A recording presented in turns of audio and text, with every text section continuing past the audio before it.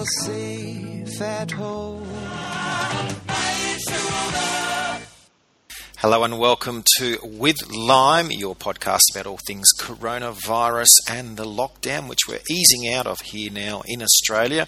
I'm your host, Paulie G, and easing out a little bit as well in regard to this podcast, down to one a week, I guess, with all the restrictions getting lifted and essentially going back to work with sport back and NRL back, etc., etc. But I'm absolutely delighted to be joined today by Dan Sutic, who has been with us in the past about the contact tracing app, the COVID Safe app. And Dan, we've got probably more information now, so I figured a good time to sort of bring you on and have our part two, essentially. Yeah, g'day. Thanks for having me again, Paulie. You're welcome. And I guess we'll start with Australia. In the first few days, 3 million people took up the app, and now we're a month in and we're up to 6.13 million. So not quite the 40% that I guess Prime Minister Scott Morrison was looking for, but still quite a high number. But there still are those concerns. I know last time we spoke, you talked a bit about, I guess we didn't use the terminology, but function creep, which is something that's been out there. And this was a bit of a concern that the app itself might be safe, but in conjunction using Bluetooth, using other apps, there could be some crossover which could cause concern for privacy and security. Yeah, that's correct. And look, just to quickly rehash, it's essentially the app on its own. I didn't see any issue with in isolation, but when you expose the data that the app does collect, and you may, create a process around it that calls from another data set, you can put two and two together and, potentially do something a little bit more sinister or something that's not meant to be done with that app alone. So that's the summary there. And we did see it be used to effect in Victoria. They accessed the coronavirus patients' COVID Safe app data, and then they were able to, I guess, use that tracing to contact the various people that this patient had come in contact with. So in that case, it worked, but that's the only one so far that we've heard where it's actually been utilised so far. But again, Australia not having a great deal of new cases per day, so maybe that's part of the reason why only one has actually come through using this app as sort of a good outcome, I suppose you could say. Agreed. Some of the other countries that are using these technologies or similar technologies have come under a little bit more, I guess, scrutiny. You've talked a little bit about Singapore. Now, that is a country where everything is, I guess, the privacy is a bit less for COVID patients, because you can go on a website and essentially see where these people have been everywhere. Yeah, that's correct. And I think in light of when this really took off in February in Singapore, the website there, whether it was built by the government itself or a third party on behalf of the government, it was in effect a tracing website where the government or health authorities would report certain cases for visibility for the community. So the information that would be disclosed would literally be just your sex, male or female, your age, how it's been determined whether you got the virus locally or internationally, or the status would be unknown. There was different color codings, and it was all on a map. So you could see the map of Singapore.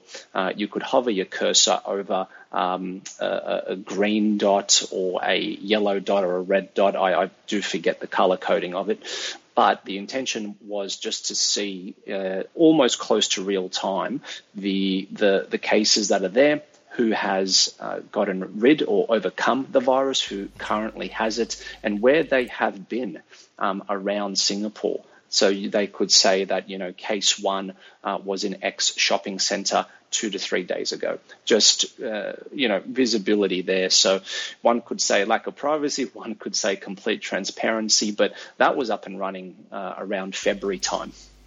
And in South Korea, interestingly enough, obviously some of this information coming out, but now they're saying that they want to revised their guidelines to prevent excessive disclosure of a patient's travel itinerary because of people's concern among the LGBTQ community that maybe they're not necessarily wanting to have that information public, but they're visiting places and nightclubs and other bars that might be considered common for members of the LGBTQ community to frequent. And now South Korea is saying that there's a chance, or there has been some discrimination against some of these people, and they're just got to be careful not maybe releasing quite as much information. So I guess, again, different countries, different approach, but learning all the time exactly what information is public and what maybe needs to remain private. Yeah, I agree with that, and it's the important word that you just said there, learning. I think the intent clearly was not for that to happen. Yeah. And I think that has been reinforced by the action of whether it's the particular vendor and or the government in collaboration to go, look, I think we need to revise what is being made public, because we do not want any type of discrimination to occur as a byproduct of this, because it's not the intention of it. So, kudos to them. We had a few issues, I guess, in the early days in regards to the contact tracing app actually delivering the information through to the various governments. The UK have announced their own app, and they're having their own difficulties with various people saying, trying to log on and I can't get it working. And the other issue with their National Health Service, or NHS, is that they've had to hire staff to call these people that have been, found on the app that, you were traced to be in contact with someone that now is tested positive to COVID-19. And the pressure around having all these people in these call centres and what to say and how to communicate these things, I guess, is another aspect to the app that maybe we didn't necessarily talk about on last week, the other week's show. No, look, I don't think we did, but question for you: I think with I think population, and I don't know if the term outbreak or rate of infection is appropriate in it, but if we compare what's happening here or has happened here in Australia, we really did flatten that curve. In the UK, I don't think that was quite the case. Opened very quickly. I don't know if I've missed your question there, but I don't know if the comparison is apples for apples, if you'd like to say. Probably they have to have a lot more staff because they're still getting a lot more cases, and just that training Correct. and retraining would be the issue. I know last time you were on, one of the specific things you talked about was, can we trust the government to use this information only for what they're saying they use it for, and that's it. Now we know in the US it's a different scenario. They didn't necessarily come out and say, this won't be passed on to the police, but we know with what's happening, and we should say, it's not our place to talk about specifics with the US, but the fact that our sympathies do go out to George Floyd and his family in this time, and really just the case of wanting to listen to everyone, I think is very important. But what we've seen in regards to the app specifically is that Minnesota are using the contact tracing, technology that they have to track protesters as demonstrations escalate. So this is a big deal if this was ever to happen in Australia.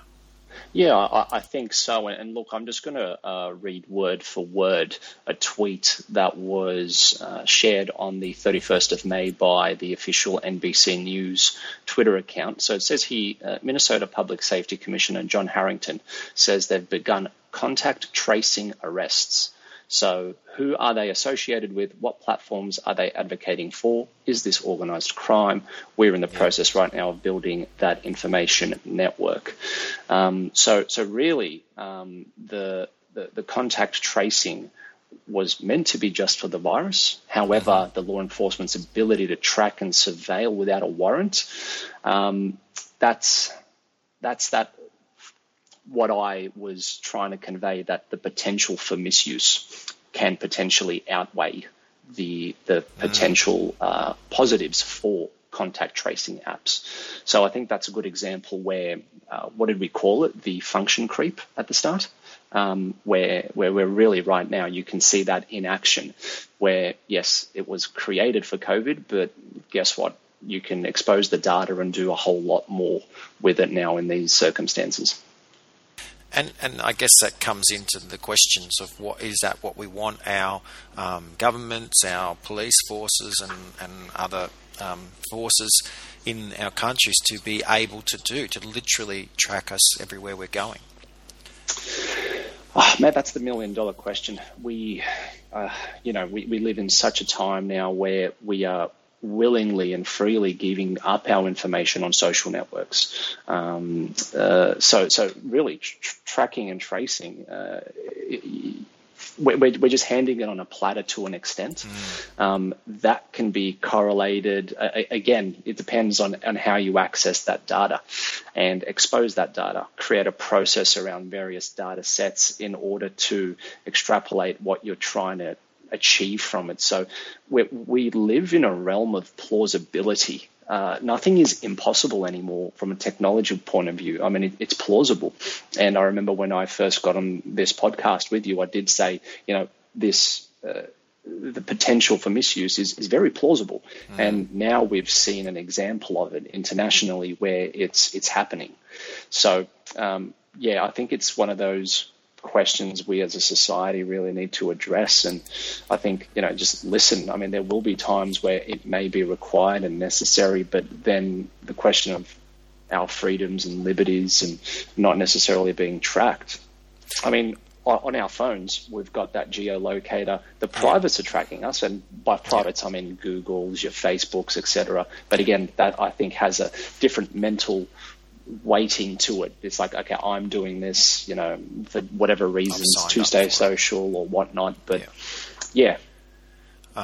Minnesota itself, interestingly enough, are now questioning whether this contact tracing is going to be effective, especially in the case of, obviously, with these protests and a lot of people in close proximity to one another, potentially, the waves of COVID-19 will increase, unfortunately, in that area and in other areas of the US.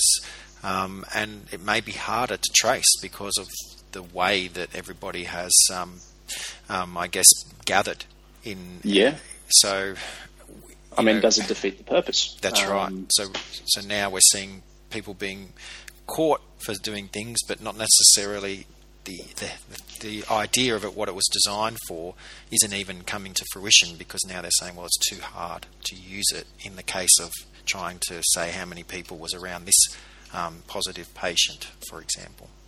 Yeah, exactly. And who knows? I mean, it could still work, but it could expose other vulnerabilities in terms of an overwhelmed, phone center or an overwhelmed healthcare system now. Like it's just, it's a very difficult pickle over there. These are the cans of worms that are now starting to open.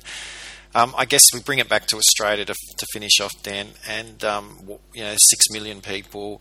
We're already opening everything up. Could you say the app was a success? Was it a failure, or was it merely just something that was unrequired altogether? Yeah. Look, hindsight, I think, is brilliant. But knowing that, the curve, fingers crossed, is almost coming to a complete flat line. I think New South Wales achieved a milestone, I think, of 6 or 7 days without a new case. I think as a nation, if we can achieve what New Zealand has, where they've had 12 days as a nation where they've had 0 cases, I think that's the clear end goal. And I think we're so close. Like I'm getting excited about that. Did the app achieve what it was meant to? I think the jury's out on that one. Was it necessary? I think so. I think in terms of the government showing that they're doing something in order to help people. Like, look, 6 million isn't a small number. Yeah, that's right. That's what, over 20% of our population that downloaded it. And I know that they were looking for 40%. They didn't get that. Clearly, the trust that the government did instill in us as a whole has paid off. Yes, the measures that they put in place in terms of social distancing and everything else in terms of, essential and non-essential businesses, travel and whatnot, that has also worked. The app, I feel as though, was part of that fabric to an extent. Even though on its own, in isolation, maybe not had as much impact as potentially thought in the grouping of everything else. It correct. Actually Again, was I have to point back to the fact that I think it was, a month after being released, still no data could be pulled from it, or it wasn't going where it was meant to. There was so many technical issues with it in the first place that by the time it was up and running, that, really things were improving anyway. Dan Sutic, that's all we have time for. Thank you so much for joining us again and coming back, because I think these are important issues that need to be discussed. Glad to be back. Thank you for having me. And you have a very good rest of your week. And, of course, I'm your host, Paulie G, and we'll be back again next week with another With Lime podcast. Until then, bye for now.